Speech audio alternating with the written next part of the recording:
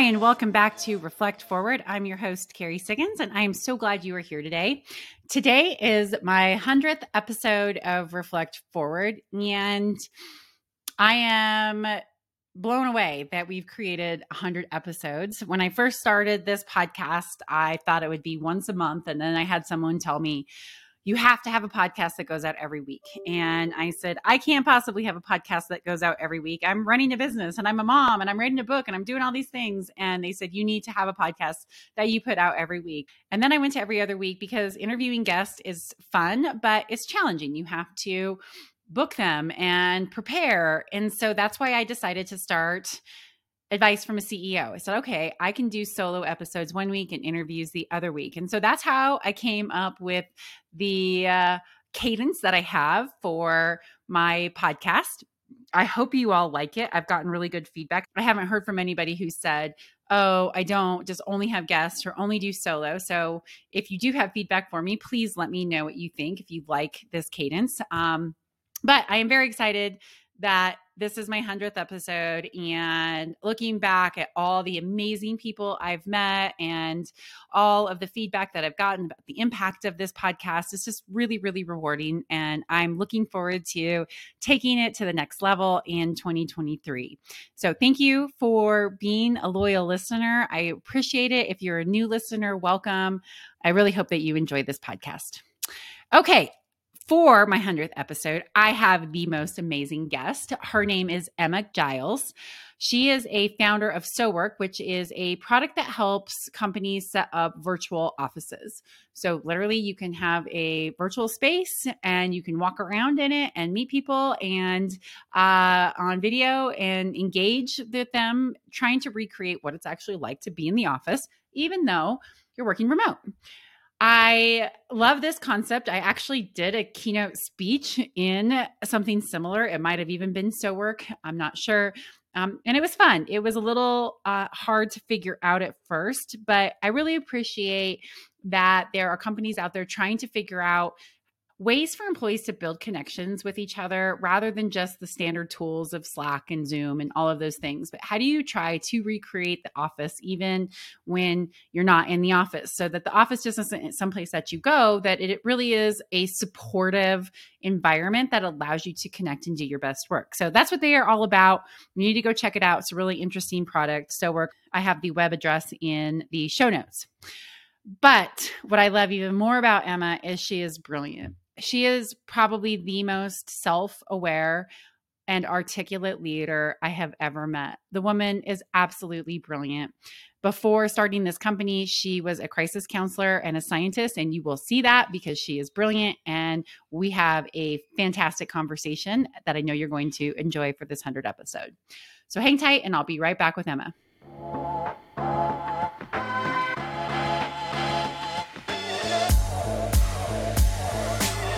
All right. Welcome back, everyone. I have Emma Giles with me. Emma, I'm so glad you are on the show with me. Welcome. Thank you. Thanks so much for having me, Carrie. Excellent. All right. So in your own words, tell us a little bit about who you are and an intro into your leadership journey. Sure. Yeah. So currently, I'm a co-founder of a company called SoWork. SoWork is an early stage startup. We build virtual offices for teams that work digitally first, whether distributed or in the same sort of cities, they're digital first.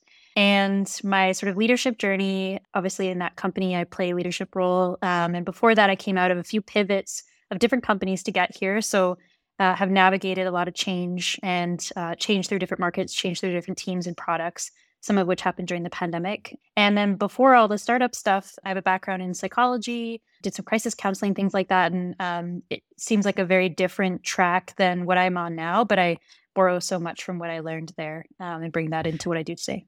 Well, yeah, because you work with people. Yeah, exactly. It's all about people, right? Exactly. Almost every engineering problem, like that can all be technology problem that can be solved, but people, we're messy. Complicated. That's right. That's right. So what inspired you to start the company, and tell us a little bit about your co-founders? Yeah. Okay. So I'll start with the people, my co-founders. So one of my co-founders, our CEO Vish, he's my husband. We've done so many different things together. We worked at the WHO, the World Health Organization, together, scaling, data programs from anywhere from what's it like to have smoking cessation programs in India versus Switzerland. So interesting problems there. We worked at Khan Academy together, creating free content for nursing and medical students. So we've done a whole bunch of stuff together. And he's like I'm the, like, okay, let's like make sure this all comes together. How are we going to do it? And he's like, I have a big idea. Let's get out there and let's do it. And I'll have to sort of run and keep up and bring it all together. But he's the one that sort of pulls us forward. And then my other co-founder, Mark, so him and Vish met playing World of Warcraft video games a long time ago. Mark is from Australia and then has been all over the world since then. And he's just an amazing technical wizard. So it's a privilege to work with both of those. And we ended up in this space with this product, with this problem in the pandemic. So we started with a completely different product. We used to create recommendation algorithms primarily for students who are looking to learn something online. So the problem we were solving is there's a lot of content online. We knew that from making a lot of it from Khan Academy. How do you navigate and get the right content at the right time based on where you're trying to go? And in the pandemic, we as a team were thrown into digital and remote times just like everyone else.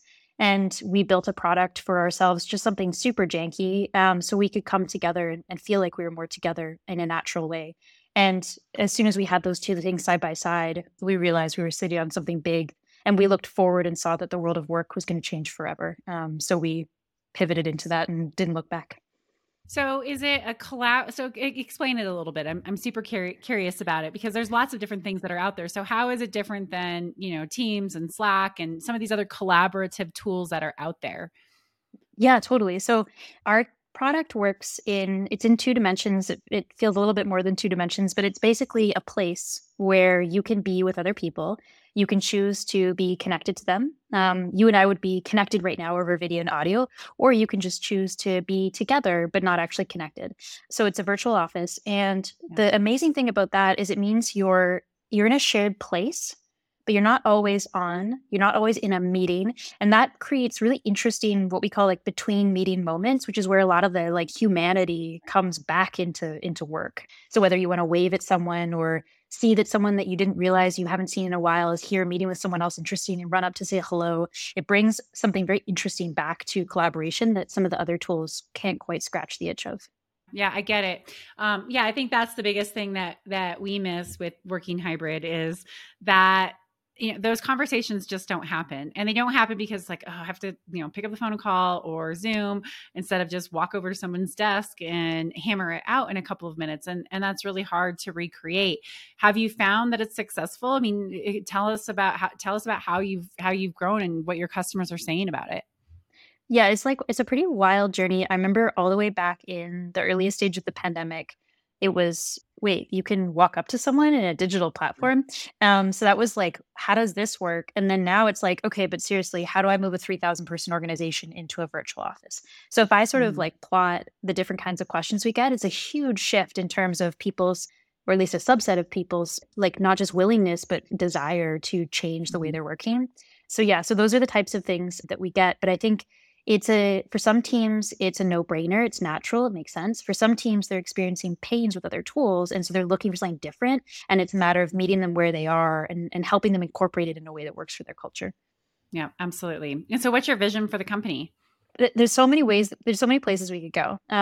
There's, one of the cool things about the technology layer is we don't just have an opportunity to recreate the office. We actually have an opportunity to say what was really great about being co-located and what wasn't so, and what can technology bring that the physical or in real life office never could. Insights, automation of things that maybe we don't need to be spending time on. So there's a really interesting space around the smart office where we can find ways to naturally blend the humanity and what was great and the technology that we're now able to have. And I think it's a really interesting like balancing act to go down that path and say like, what does the future of work look like? And how can the office be like a smart companion versus like a place that you just go? So I'm super excited in that path. But I think one of the things I always keep in mind is even though remote work wasn't new before the pandemic, remote work feels new to this large of the market. And so every day I feel like I'm co-creating the vision in the future with our customers.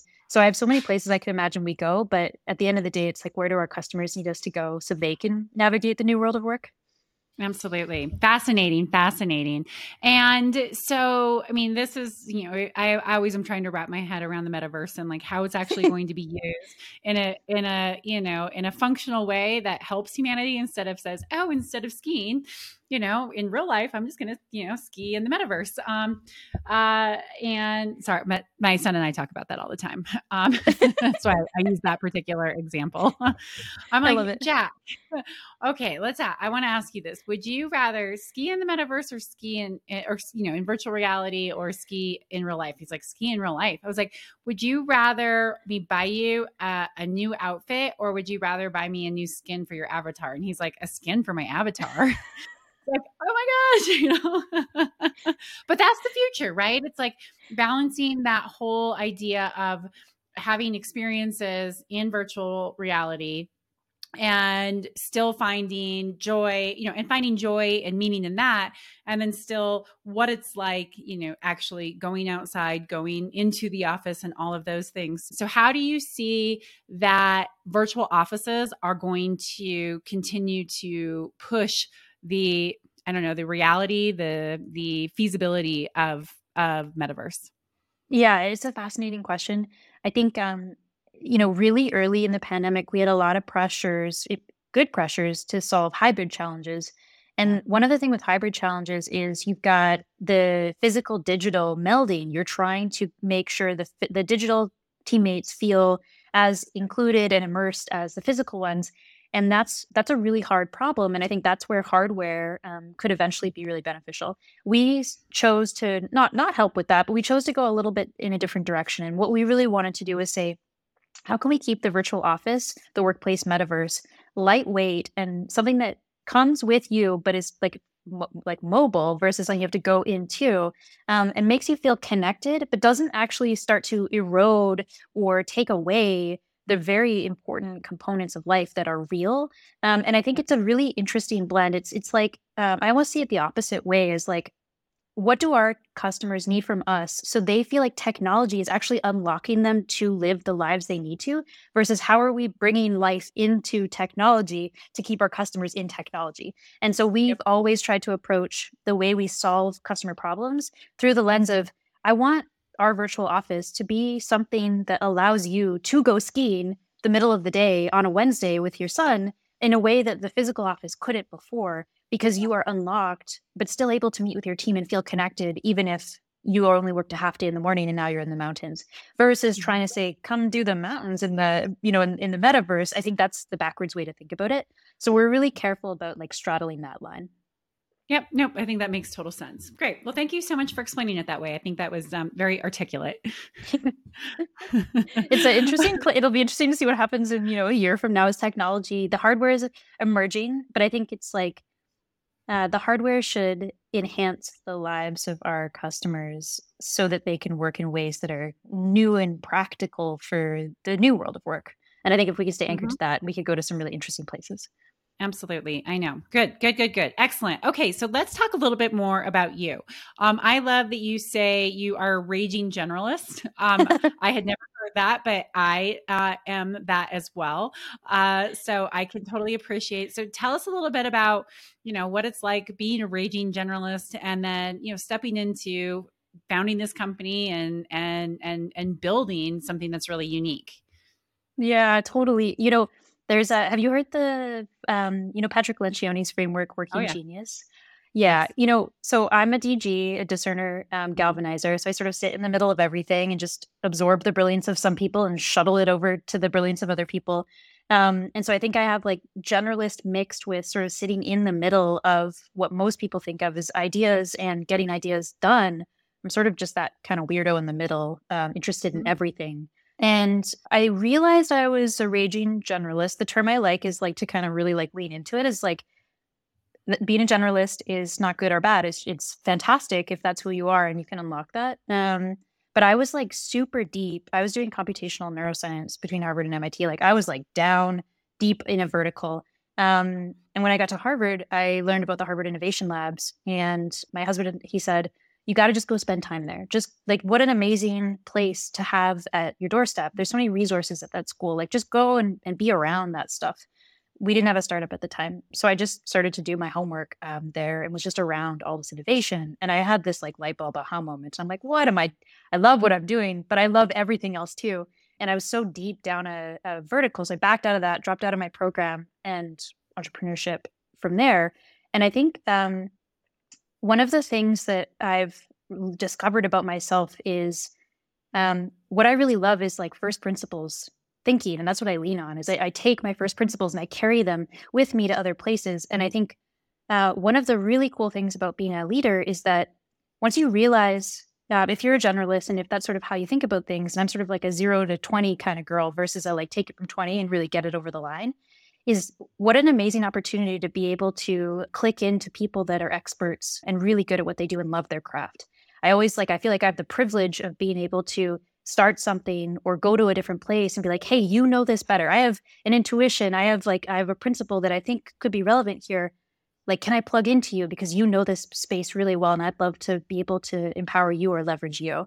And I think I've learned that it's such a privilege as a leader because you get to sit in all these interesting seats and plug into all your people and then set them up to be able to run with things, whether it's tethered to a certain strategy or something. So that's sort of my little like arc with generalism. And I think it's such a privilege as a leader to be able to recognize that about yourself if that's who you are. Yep. Yeah, I totally agree. I tell people that the best part of my job is that I do a million different things in a day, right? I can be over here working on strategy. I can be negotiating an acquisition. I can be dealing with an employee who has a mental health crisis. I could be, in the numbers, working with my CFO. I can be with my board of directors, and it's fascinating, right? I love that ability to bounce from thing to thing to thing to thing, and be able to help people see the vision and get alignment so then they can go. And then I'm off to the next thing. And a lot of people will tell me, well, that sounds exhausting. But for me, being a generalist, I love it. And that's why I think I was meant to be a CEO. I didn't know that until I became a CEO. That is a really, it's very energizing for me. And a lot of people who are specialists and who do like to go deep, look at it, and I think are exhausted by it. I get this a lot. How do you do deep work when you're a generalist? And I was like, oh my God, you don't live inside my brain. Like, I do deep thinking. I am such a deep thinker. I am constantly thinking about how all these pieces go together and how that translates into the vision that I have for the company and how I'm trying to anticipate, what the future looks like. And it's very deep thinking.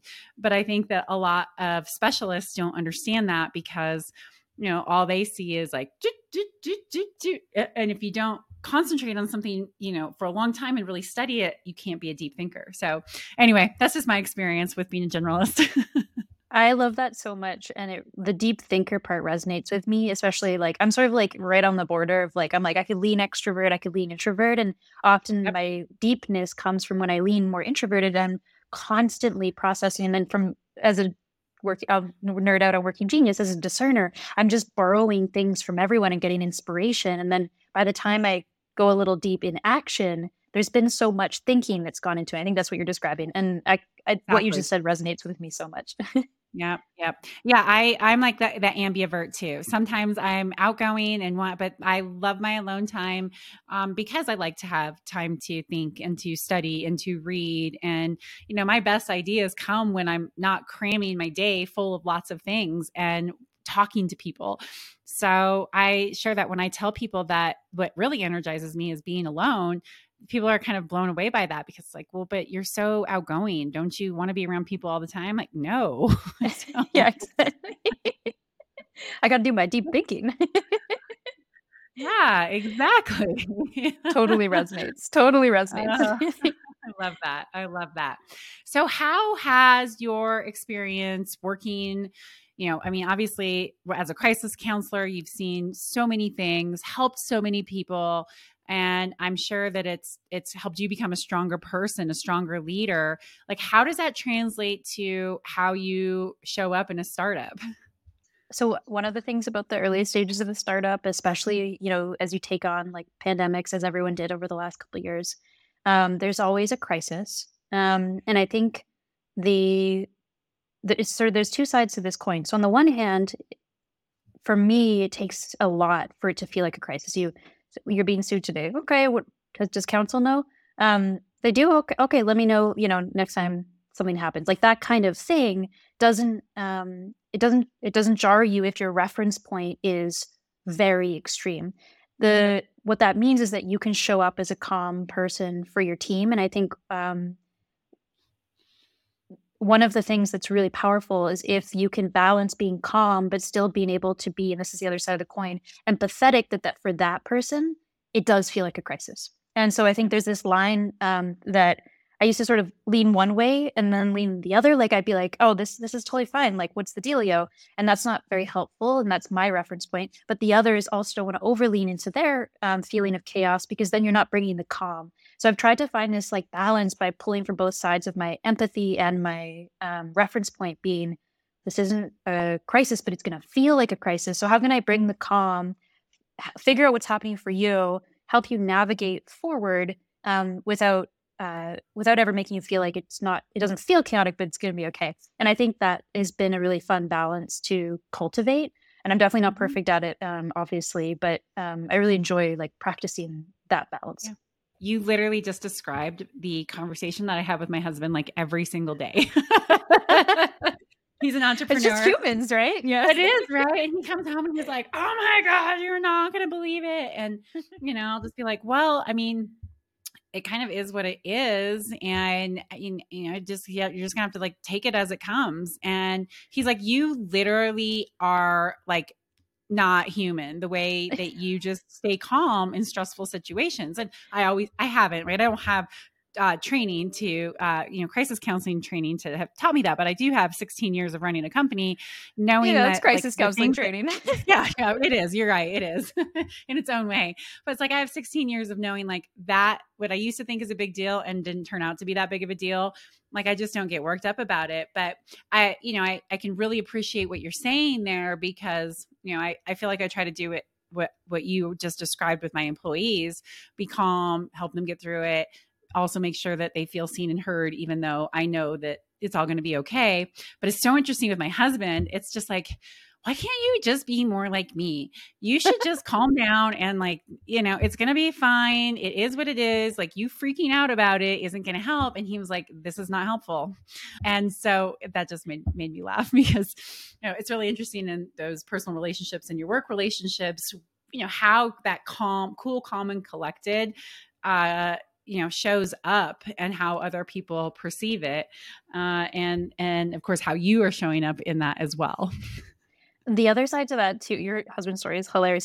Sometimes there's even people that like that. So some people are like, yeah, like just tell me how it is, so you're constantly encountering like new variants of what people find helpful, and sometimes in different contexts.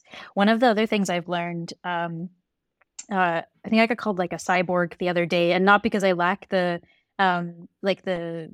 color of a human, but more for the reasons you're describing, which is what shakes you? Like, why does nothing shake you? So one of the flip sides that I've sort of learned more recently is like, how do you continue to still be authentic? The worst thing is if your team does think that you are unshakable and that they have to be like that too, and there's nothing happening under the surface, because there is stuff happening under the surface, especially for deep thinkers. So I think it's constantly trying to I want to be the calm force that I know I can be, that I feel inside, but also not appearing like nothing ever matters or shakes me and I'm inhuman. So it's this interesting balance that never gets perfectly stricken, obviously. Yeah.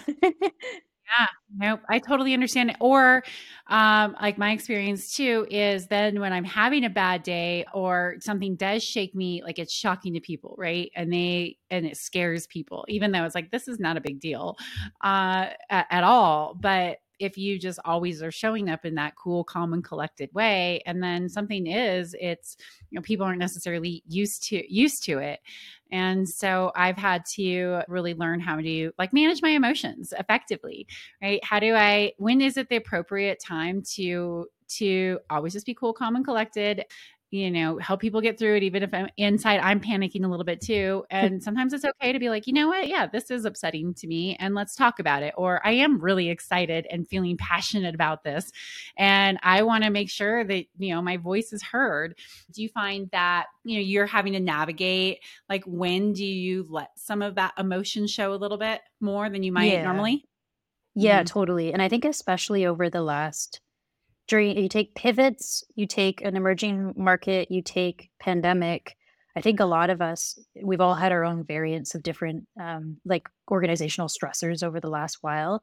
And I think I often feel like I'm looping and I'm like, all right, this is going to be one of those moments where being the calm force is going to be really important. This is one of those moments where there's a little bit of humanity, extra humanity needed, where people actually do need to see that this is shaking you a little bit, but not so much that they feel worried. So I do think, and I'm sure others, especially in management and leadership over the last while, have found maybe bumping into contexts or like extreme versions of things that maybe they hadn't before with everything people have been going through lately. Absolutely. And do you feel comfortable being vulnerable with your employees like that? Like, is that something that comes easy for you, or have you struggled with it? I feel comfortable. I was with a teammate yesterday, and we're mid conversation. I just shared something with them, and in the moment, I was looping, and I was like, I definitely like pivoted my tone based on their initial reaction. But I realized that it's actually possible that was like unnecessary. I noticed they noticed it. So anyway, I was going through this like big loop in my head. So I just said it out loud. I was like, I'm going to ask you directly. Did this moment in time, was there any like thing with that you want to talk about or clarify? Because just so I'm being honest, I wasn't so sure. So I adjusted how I acted there.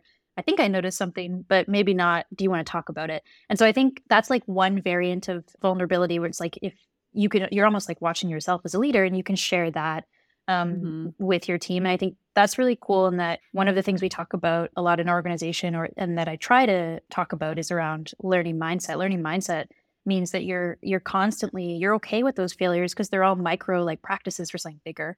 So I think for me, the things like that become more natural. I think what's less natural for me is more around the emotional side.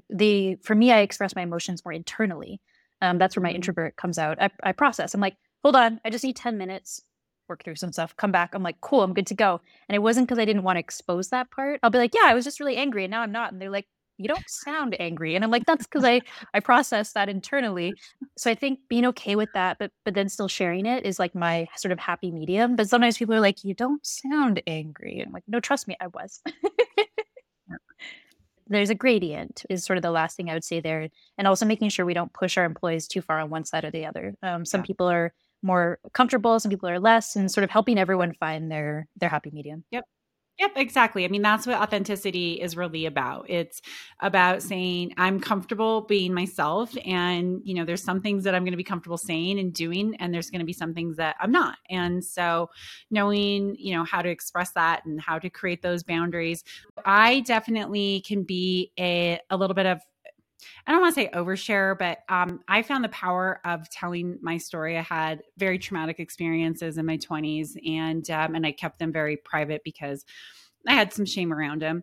And when I shared it with my team in a team building activity where we were all getting very vulnerable, and I finally like just blurted it out, and then I saw how much deeper of a connection that it created with my team, where it allowed people to feel safer talking about the adversity that they've overcome and the hardships and maybe a little bit of shame that they have around things. And it was just this incredibly powerful experience. And so I said, I'm going to share my story more. And so I worry a little bit about that, like, because I'm so open and transparent and it's been part of my leadership style. That I feel like other people feel like they need to do that same thing too. And it's like, no, look, I mean, I think everybody needs to find their comfort level of vulnerability. We connect through vulnerability.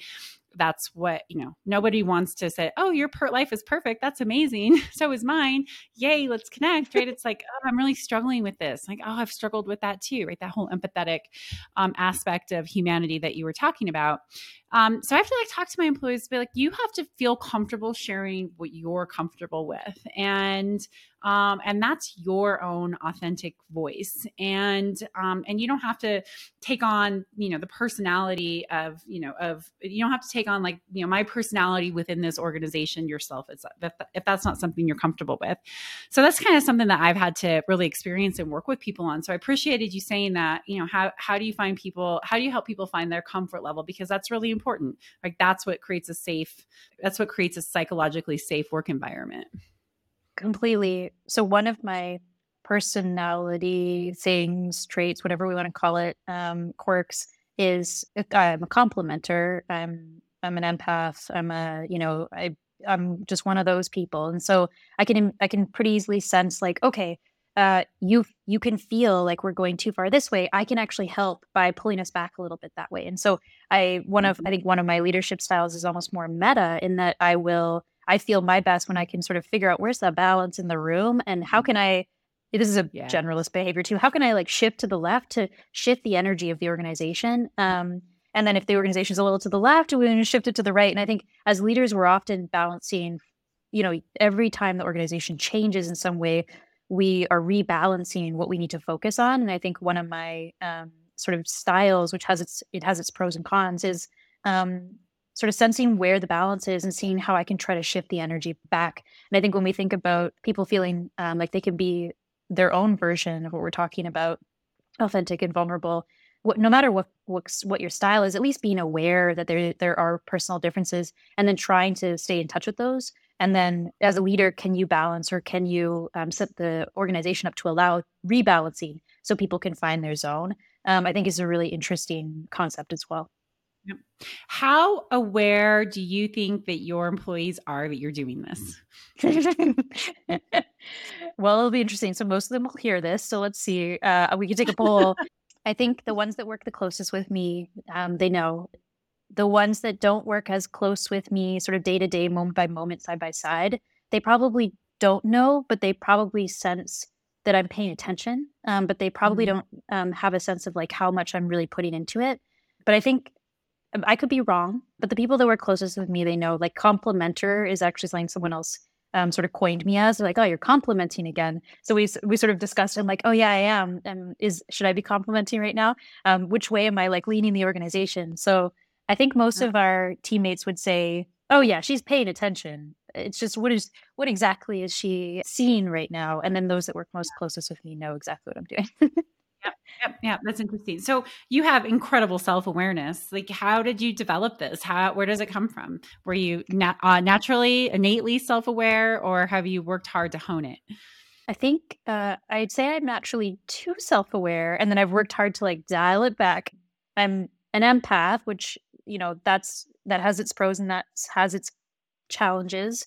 I'm often trying to shift back and listen to my own tape versus listening to other tapes or listening to the tape that is me watching myself with others. So I sort of have learned to recognize the different tapes that are playing and how to make sure I get back into each one.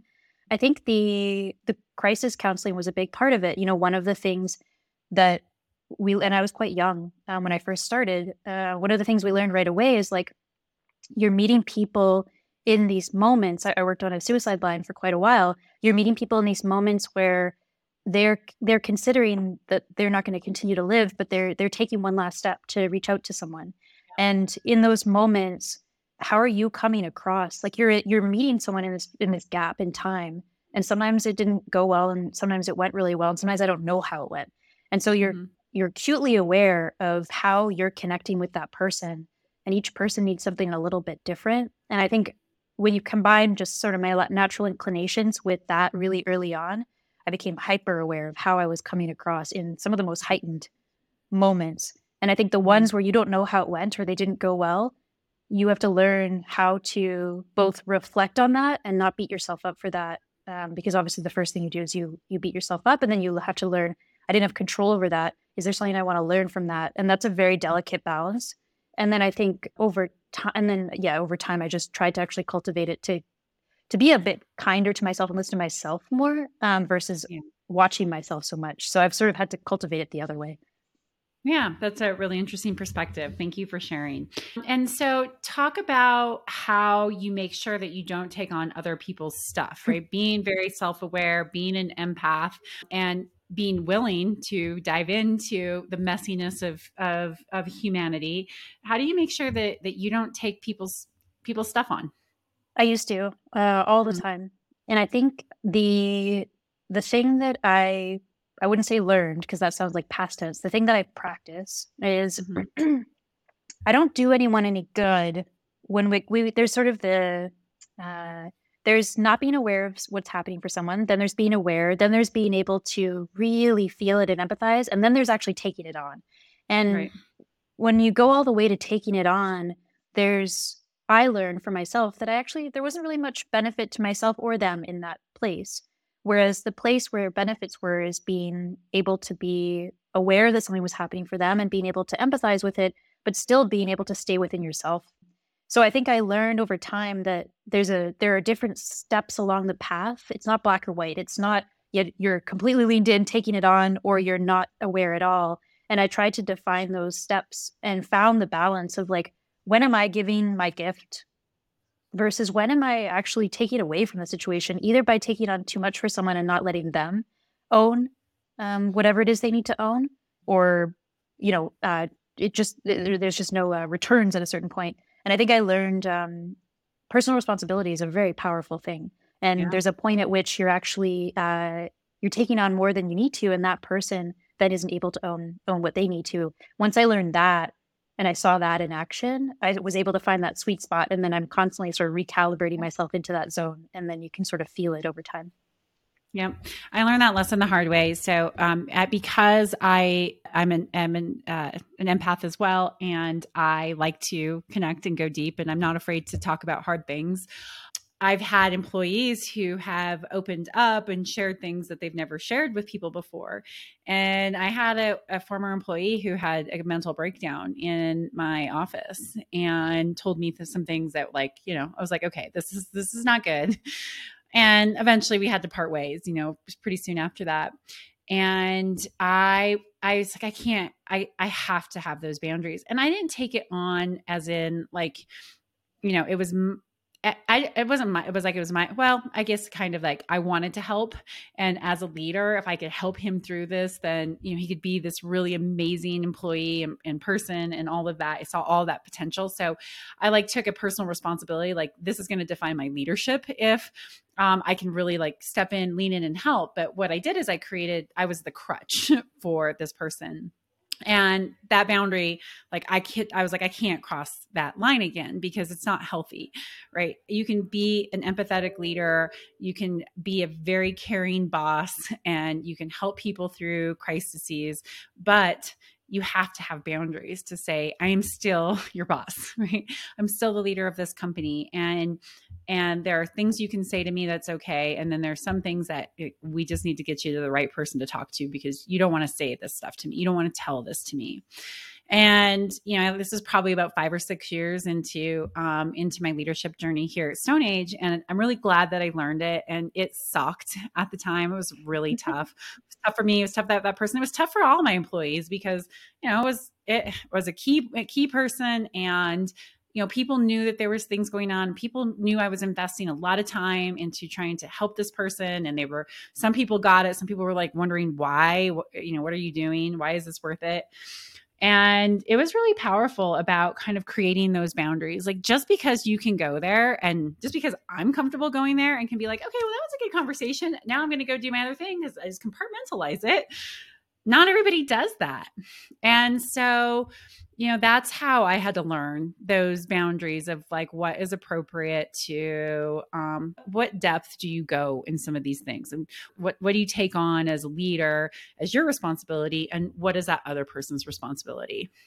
Yeah, totally. And there's something that you said in there that I love, which is you said you might be able, yes, I could go there with you and but you might not want to be sharing these things with me because we're still in this context and how can we get you help over here?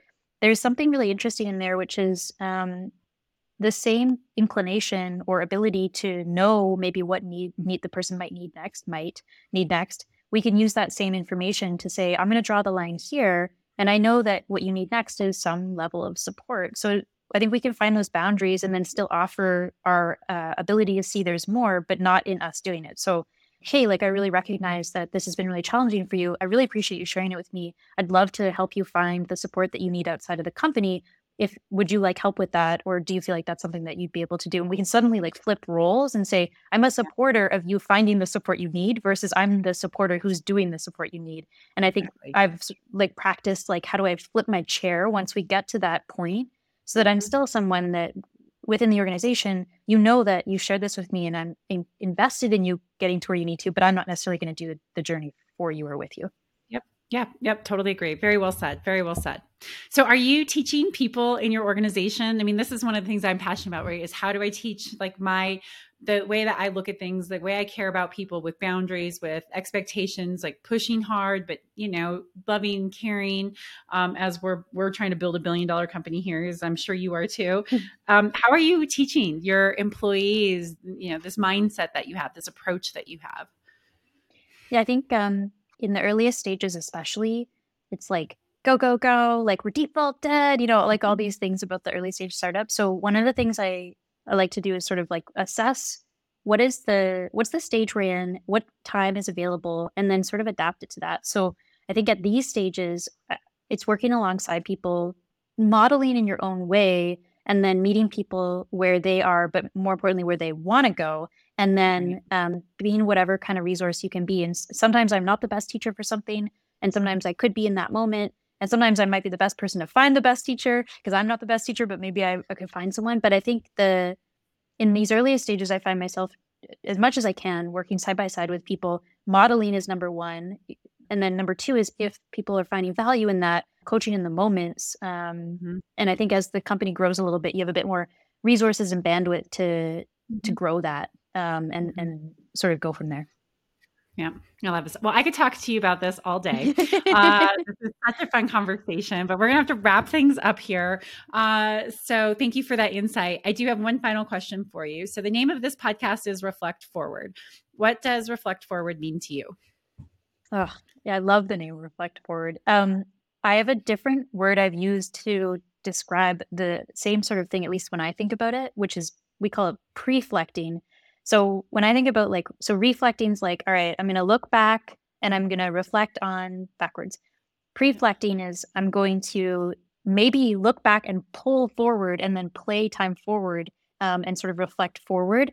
But I think the name to me is like, it's this beautiful balance of like, there's stuff from the past, there's stuff in the future, whatever happened in the past, like how can we pull that in to now and use it as a lens to think about tomorrow?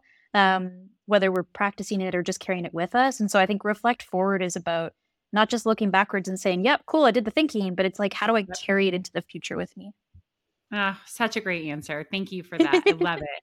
And preflect, I am so taking that. Do it. I love yours too. I'm going to steal yours. Okay, we can do that. Great. We'll switch. Awesome. Okay, so how can people find you?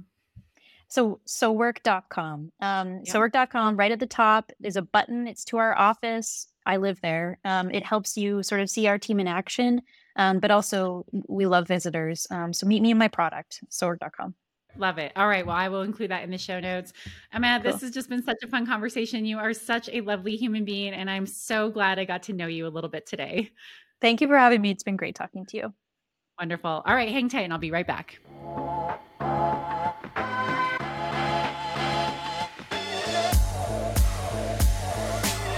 All right, everyone. I hope that you loved that interview. I could have kept going on with her, but we had to stop.